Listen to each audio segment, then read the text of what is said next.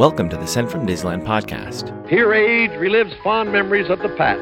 If it's your first time joining us, welcome. On this podcast, we'll take a journey into the past and explore Disneyland and Disneyland history with mementos, snapshots, and postcards sent from Disneyland from 1955 to the present. The postcards from this episode will be viewable on Instagram at Sent from Disneyland or on my website, sentfromdisneyland.com. Today I'm starting off by thanking my patrons from patreon.com. You can join in and receive mail from my desk or from my trips to Disneyland. I'm currently working on some new patron benefits. Patrons can sign up for as little as $1 per month. Special thanks to Random Olive, the first patron to this podcast, and to the e-ticket patrons Tania, Eric Daniels, Monica Seitz Vega, Scott Booker, Russ Romano, Michael and Christina Cross, Scott Cagle, Joe Gamble, and Sheila Harry. C-ticket patrons Serious Inquiries Only, Debbie Weinstein, Jennifer Schneep, Grace Coate, Ben and Noel Bruning, and Patty Wool. B-ticket patrons the Disney Rewind podcast, and Jeff and Paige Orton. And to the A-ticket patrons, Elise Sharp, Zealot Infinity, Alexis Robles, Maggie and Henry Byers, Angelica Nablock, and the All Aboard podcast. I am your host, your post-host Clocky, and today we have 2 postcards sent from Disneyland.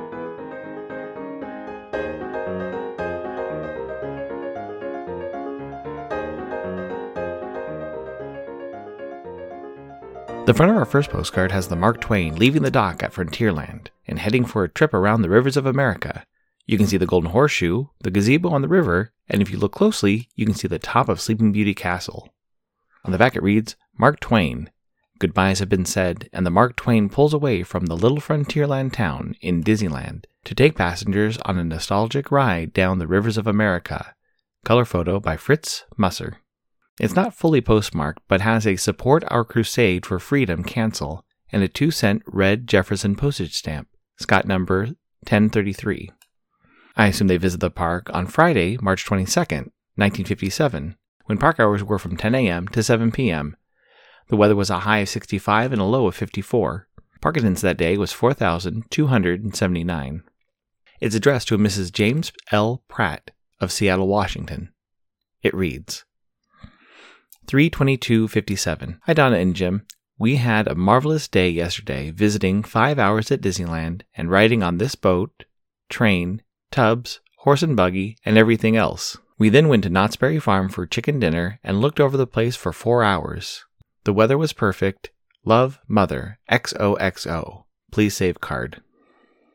I chose this Frontierland postcard to talk about a specific restaurant. Don DeFore's Silver Banjo Barbecue opened on June 15, 1957. Don DeFore was an actor who Walt had met in the 1950s, when DeFore was the president of the National Academy of Television Arts and Sciences. Walt was interested in meeting DeFore, who had recently worked with NBC to do the first live broadcast of the Emmy Awards. DeFore and his family were invited to the opening day of Disneyland and were featured in Autopia cars during the opening day parade.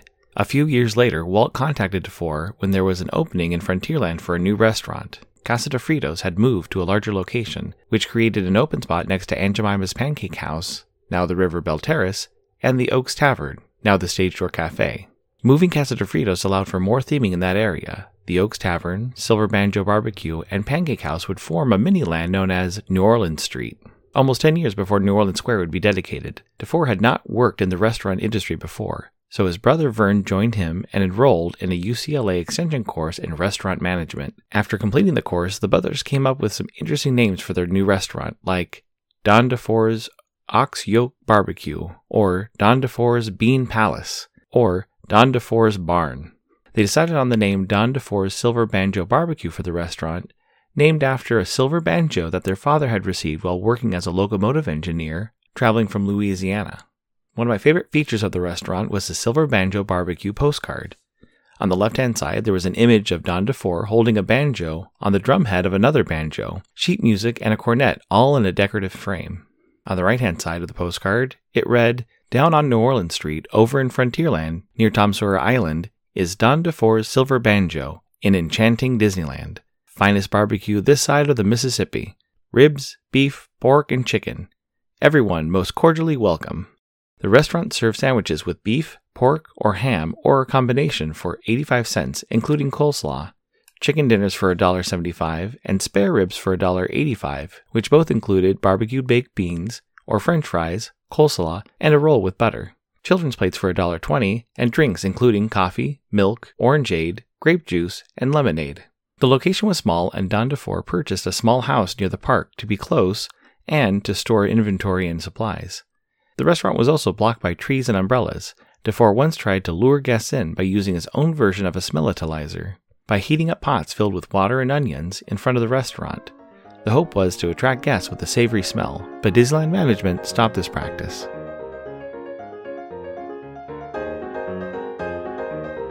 Do you know what's great to put on a special greeting card? Vintage stamps from Enfield Post. Be sure to check out the special Sunday sales at EP Sunday Sale on Instagram. It's a great way to add a little bit of flair to a birthday card, holiday card, or a postcard. That's EP Sunday Sale on Instagram, or you can head over to EnfieldPost.com and explore all the different vintage stamps you can use on your next card or letter. That's ENFIELDPOST on Instagram and EnfieldPost.com for your wedding and vintage postage needs. Enfield Post is the official postage stamp sponsor of the Sent from Disneyland podcast. The front of our next postcard has the Matterhorn. You can see guests walking near the base of the Matterhorn, and on the right, you can see part of the House of the Future. On the back, it reads, Matterhorn, Tomorrowland. Disneyland's newest landmark, the snow-capped Matterhorn, towers majestically over all of the Magic Kingdom. 2 high-speed bobsled runs carry guests down its slopes and through a glacier grotto inside the mountain. It's postmarked August 18, 1961, with a Los Angeles cancel and a 3-cent purple Liberty postage stamp, Scott number 1035. I assume they visit the park on Thursday, August 17th, when park hours were from 9 a.m. to midnight. The weather was a high of 87, a low of 63. Park attendance that day was 31,031. It's addressed to a Miss Sally Cox of Pottersville, New York. It reads, Friday, a.m. Dear Sally, saw Knott's Berry Farm Ghost Town this morning. Am in Hollywood Studios, Chinese Theater, Hollywood and Vine, Sunset Boulevard. Headed for Sequoia National Park, giant redwood trees. Love, Martin. The Silver Banjo ran into some other issues, once due to the barbecue sauce becoming a challenge to keep in stock. At the time, Vern was traveling to Love's Pit Barbecue in the San Fernando Valley. Vern asked Mr. Love to lower the price per gallon, but he refused. They attempted to make their own barbecue sauce by recreating Love's by having a sample tested at the UCLA labs. The results were inconclusive, so the DeFore brothers began experimenting with their own barbecue sauces, inviting friends over for research purposes. Eventually, they made their own barbecue sauce, which they claimed was better than Love's. The Silver Banjo Barbecue would eventually close in 1961 due to pressure from the city of Anaheim and their concerns with the size of the kitchens at Disneyland. To comply with regulations, Aunt Jemima's Pancake House kitchen was expanded, incorporating the Silver Banjo kitchen.